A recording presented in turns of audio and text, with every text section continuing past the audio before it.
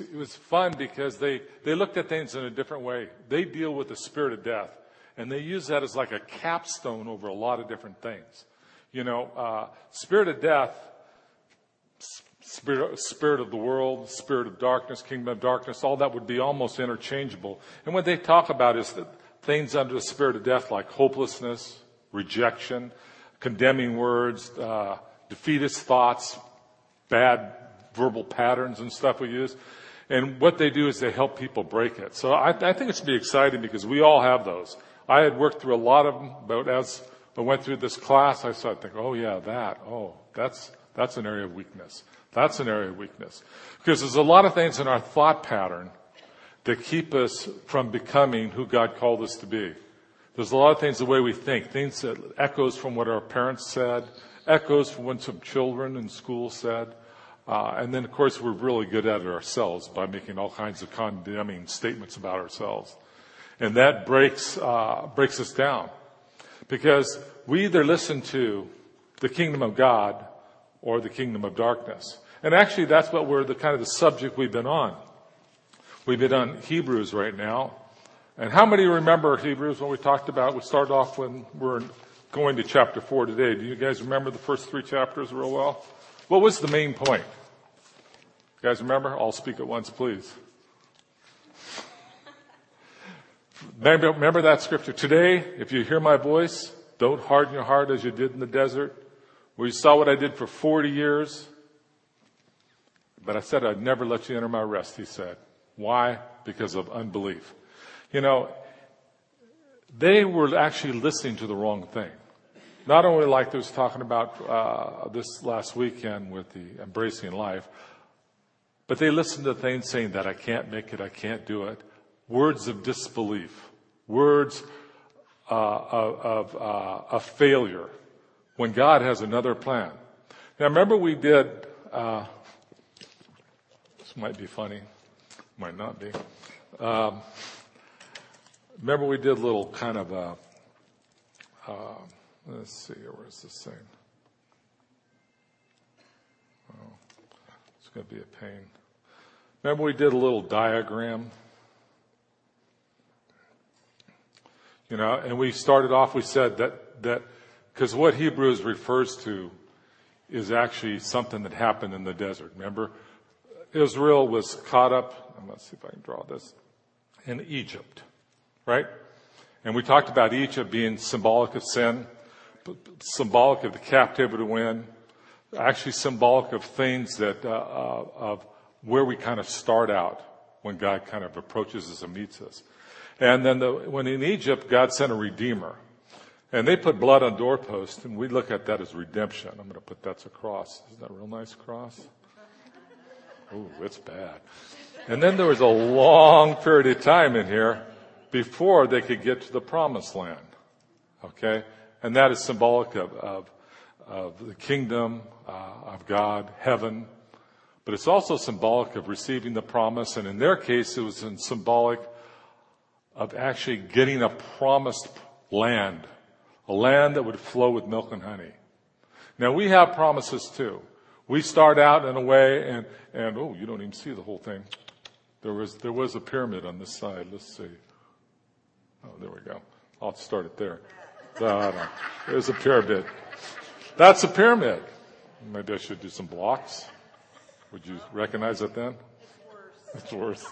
Okay. Then there was a cross. I see I'm drawing is on my screen. It actually looks not too bad. But it wasn't showing up on there. I never tried this thing before. I told you to try some new things.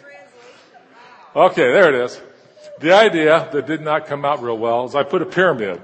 And the pyramid was symbolic of being caught in sin. And then the next, they put blood on the doorpost as they came out of Egypt. And that was symbolic of Jesus' death on the cross. The blood was paid. The Lamb of God was slain. And then they had to go to the promised land. But the promised land, though it was a 3 or 4 day journey, that took them 40 years. And it took them 40 years because they did not remember what God had done for them. They did not remember that he brought them out of captivity with a king or a pharaoh that wanted to destroy him, that chased him and wanted to kill him. But yet he parted the Red Sea with them in the tracks behind so they could go through. And when the Egyptians tried to go through, they weren't able to go through. They failed. The ocean closed over. That presumption that they had caused them to die. They didn't remember that. They didn't remember how he provided food in the desert and water in the desert out of a rock. And the food came down from heaven. They didn't remember that. They didn't remember all the different things God had done.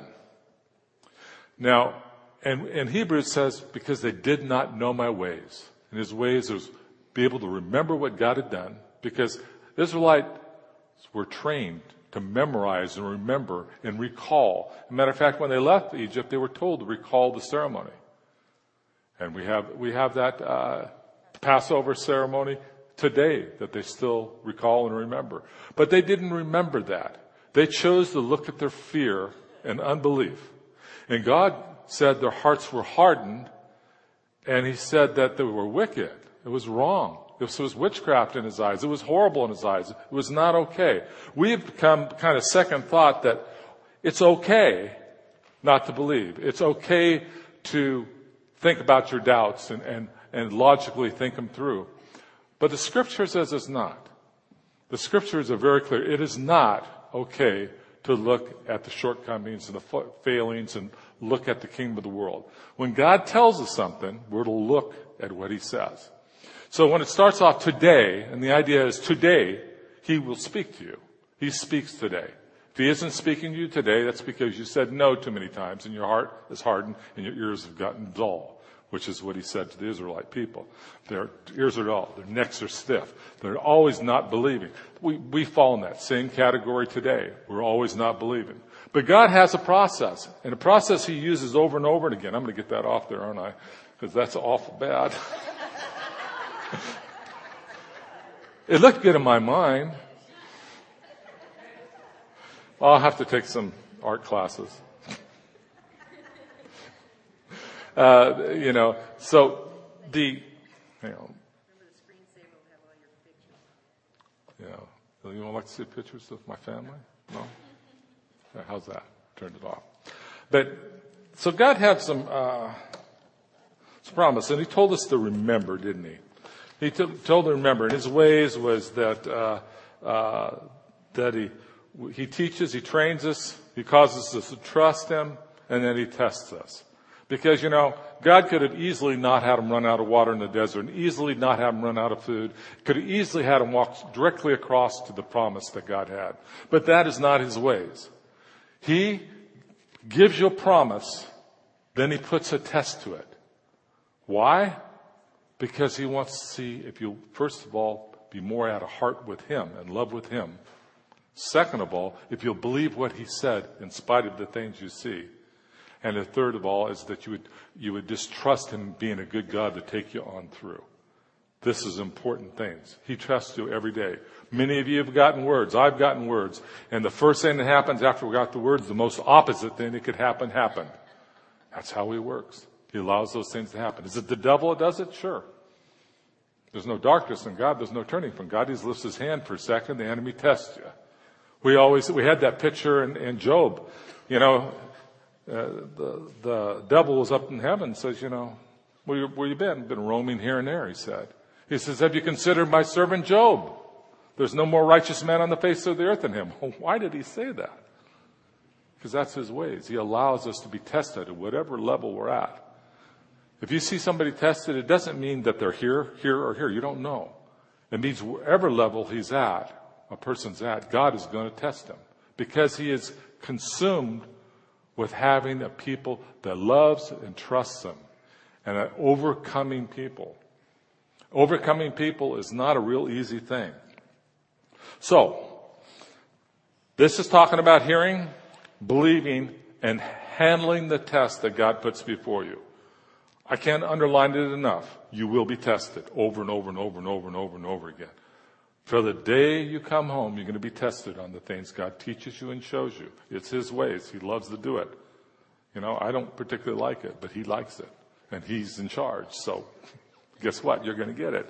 And that's what we do. We get that testing. And that testing is a very good thing because of the things I said. Now we're going to go into chapter 4. Let's see if I can. No, actually I'll throw this up there maybe. Didn't think about that. I could do. Who has Hebrews chapter 4? It's got a Bible, wants to read it out loud. Who can read well and loud? I don't, so I won't. Chapter 4. It's just a short chapter. Therefore, since the promise of entering his rest. Stand by. Therefore, since the promise of entering his rest still stands, let us be careful that none of you be found to have fallen short of it. For we also have had the gospel preached to us, just as they did, but the message they heard was of no value to them, because those who heard it did not combine it with faith. Now we who have believed enter that rest, just as God has said. Hang on for a second there. Just turn the microphone off and hang on. I'm going to have to read some more. Okay. So, did they have the gospel preached to them? That's a real stretch in a way, isn't it? I mean, if you think about it, it says they did, so they did. Whatever the gospel, their gospel, I guess, would be translated in this thing, the good news. The good news is God is going to bring you into a promise. And the good news is that there was a type of Christ being shown there with the Lamb. So, yeah, I guess you could say that. And you see, it says there that it had him preached to them, but they did not combine it with what? Faith. Faith is that ability to believe what God said over and above what you see. Faith is what caused Peter to start out walking on water and sunk in it when it went. The faith went. When he began to look at the water and the wind and began to look at the circumstances, he sunk in there. But before that, when he listened to what God said, his ear was to it, and Jesus said, come, he listened to that and came. But yet he moved into doubt and sunk into it. So the Israelite people started out okay, and they got tested. And we look in the desert, we'll see the test, how they increase. God didn't do much damage when they first failed their test. But as the test went on later and later, it became more harsher judgments for it, until he had them fall into the ground at one particular point. So what does that tell you? That tells you that when God does testing on you, as we're young in him, he gives us a lot of grace, just as we take a child that falls down and when they try to walk, and we think, great, come on up, get on up. But when that same person can't walk when they're 20 years old, it's a problem. So God wants us to make this type of a journey, of a walk. And so he says to us, they weren't able to enter the rest. What was the rest that they were talking about? Do you know? Anybody know what the rest was? Yeah, it was the promised land, but what do you think it was symbolic for? Trusting in God. Provision. Protection. Peace. What did it say about that rest? It was a quote. The first time we see rest is in Genesis 2:2, I think. And it talks about that the Father creating heaven and earth, and on the seventh day he rested from all of his work. Yet in that rest, he maintained everything. Everything he's made. He's in a place of rest right now, maintaining heaven and earth, all of his principles, all of his things. He holds everything together, it says. But he does it in a place of rest. Now, this rest is a big thing. It's because it's something that you and I are called to enter. They call it a Sabbath rest. It's a place of resting. Sabbath rest would mean in the dwelling or rest place of God. So in other words, what we're called to is to be dwelled with him and be in that place of rest with him. That would mean that when he said, I will never leave you, we begin to believe he'll never leave us. That would mean when he says that we don't have to strive, then we don't have to strive. And when that would mean that my yoke is easy, then his yoke really is easy. But I don't always find it that way, because we actually end up moving in and out of that place of rest. But God has called us to have that place of rest. I looked up in a few different lexicons what they called that rest, and one of them says denotes God's rest, the place where He fixes His presence, heavenly blessedness in which God dwells, denotes a fixed and tranquil Adobe promise to Israel, a place of His presence. That's what's available to us. What that would mean, if we're able to enter that and stay in that, is that we don't have to strive anymore. That we'd really begin to trust that God truly is here and loves us and desires to take care of us. Doesn't mean we won't have problems, because we looked earlier. He's going to test us over and over on things. And He's going to test us on the rest. And He's going to test us on the promise. But the assurance and him establishing rather than us establishing something is what it's talking about. So go ahead and read the next few scriptures there. So I declare on oath in my anger that they shall never enter in my rest. And yet His work has been finished since the creation of the world. For somewhere He has spoken about the seventh day in these words. And on the seventh day, God rested from all His work. And again, in the passage above, He says, they shall never enter my rest. It still remains that some will enter that rest, and those who formerly had the gospel preached to them did not go in because of their disobedience.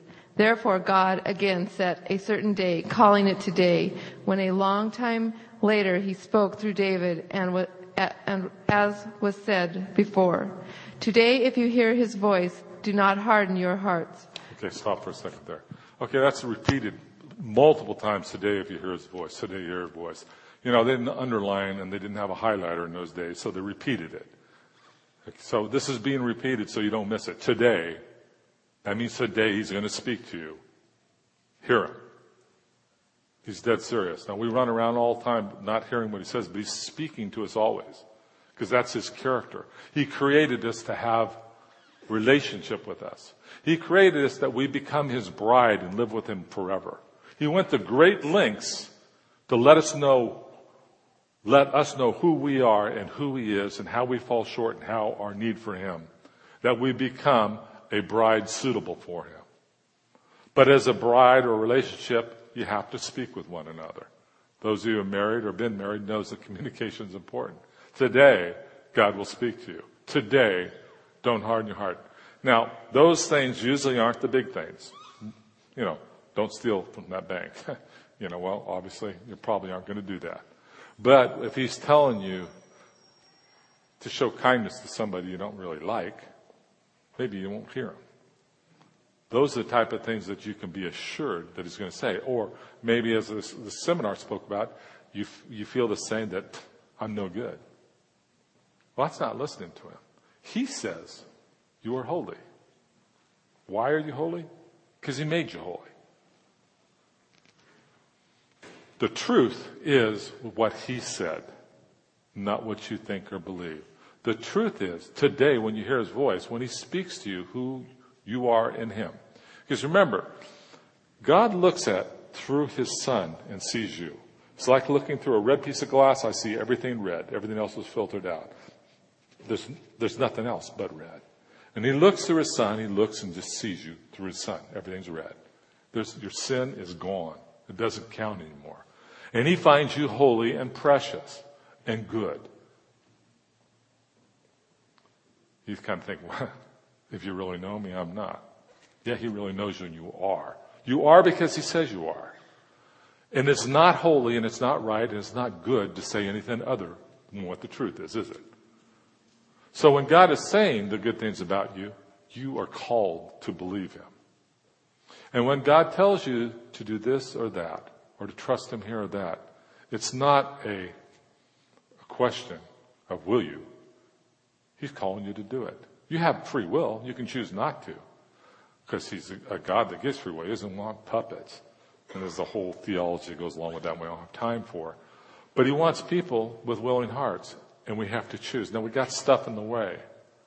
Lots of stuff in the way that, over time, God's going to break off. I can tell you from where I was 20, 30 years ago to where I am now, there's a major difference of how I see myself and feel about myself. Some of it took a while. Do I believe him all the way? No, I don't. I don't always hearken to what he says. When he speaks to me, I don't always. I rationalize it off. Remember that rationalizing thing, the thing that was done in the garden? First thing Satan says, did God really say? Well, he said this, but that. But it is good for gaining knowledge. It is good for gaining wisdom. So I think I'll do it. Rationalization. God said this. I think I know better than God. That makes me God, and I'll do what I want to do. That's what happened. So let's go.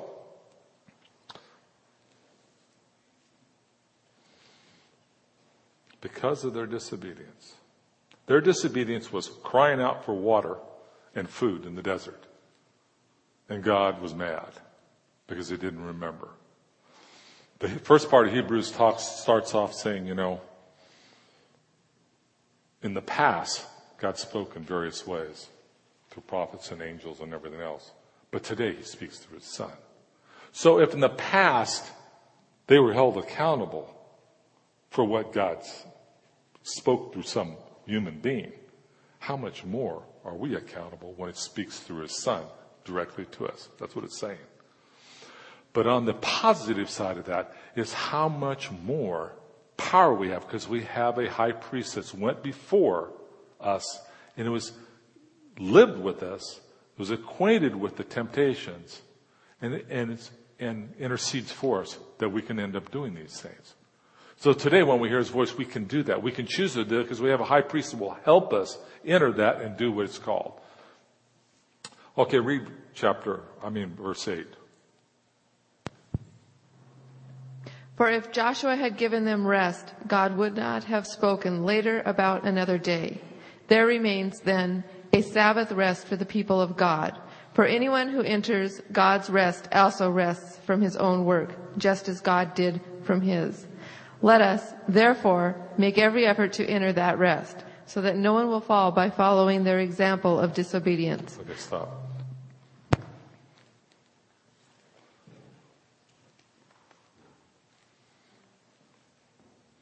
There remains a Sabbath rest for the people of God. For anyone who enters God's rest also rests from his own work.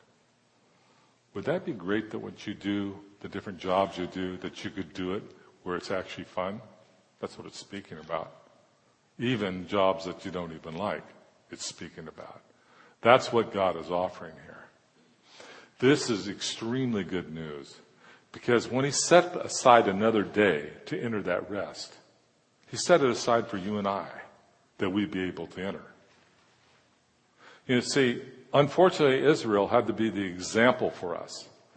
This is all a big example. Their little trip in the desert, from the place of where something was promised to the freedom that brought by the blood that got them out of the captivity of Egypt, which is symbolic of sin and captivity, through the desert of trials to the promise. This was an example for us to see. God loved us enough to allow some other people to fail so we could see.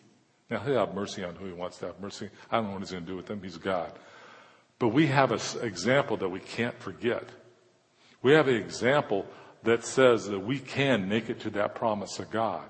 We can make it to that place of rest so we don't have to strive in the things that we do. We can make it to that place of hope and abundant life, because that's what it's speaking about too. It's speaking about abundant life, a life that's filled with the joy of him, the presence of him. See, he set aside for us a dwelling place in God. That's the call. Not that we visit there. He made us a dwelling place. Now he dwells in us. But the rest he's talking about causes us to stop striving that we can enjoy his presence in us. That's what we want.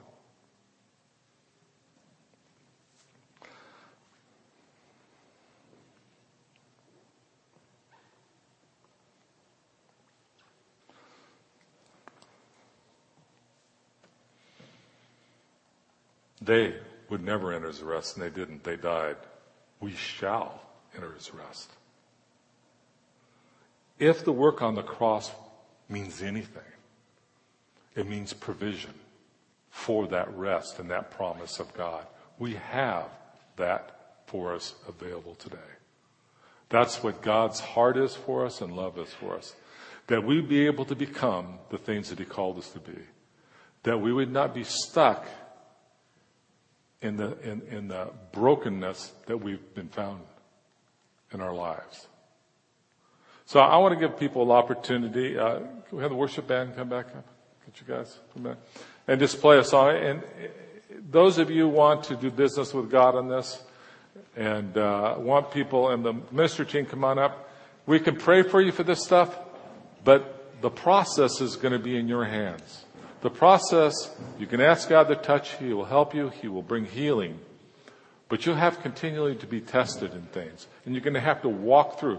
If you could understand not only the testing process when he promised you something to come through, He just doesn't do anything the quick and easy way always. He is willing to take the time to walk with us through things that we become who we're called to be.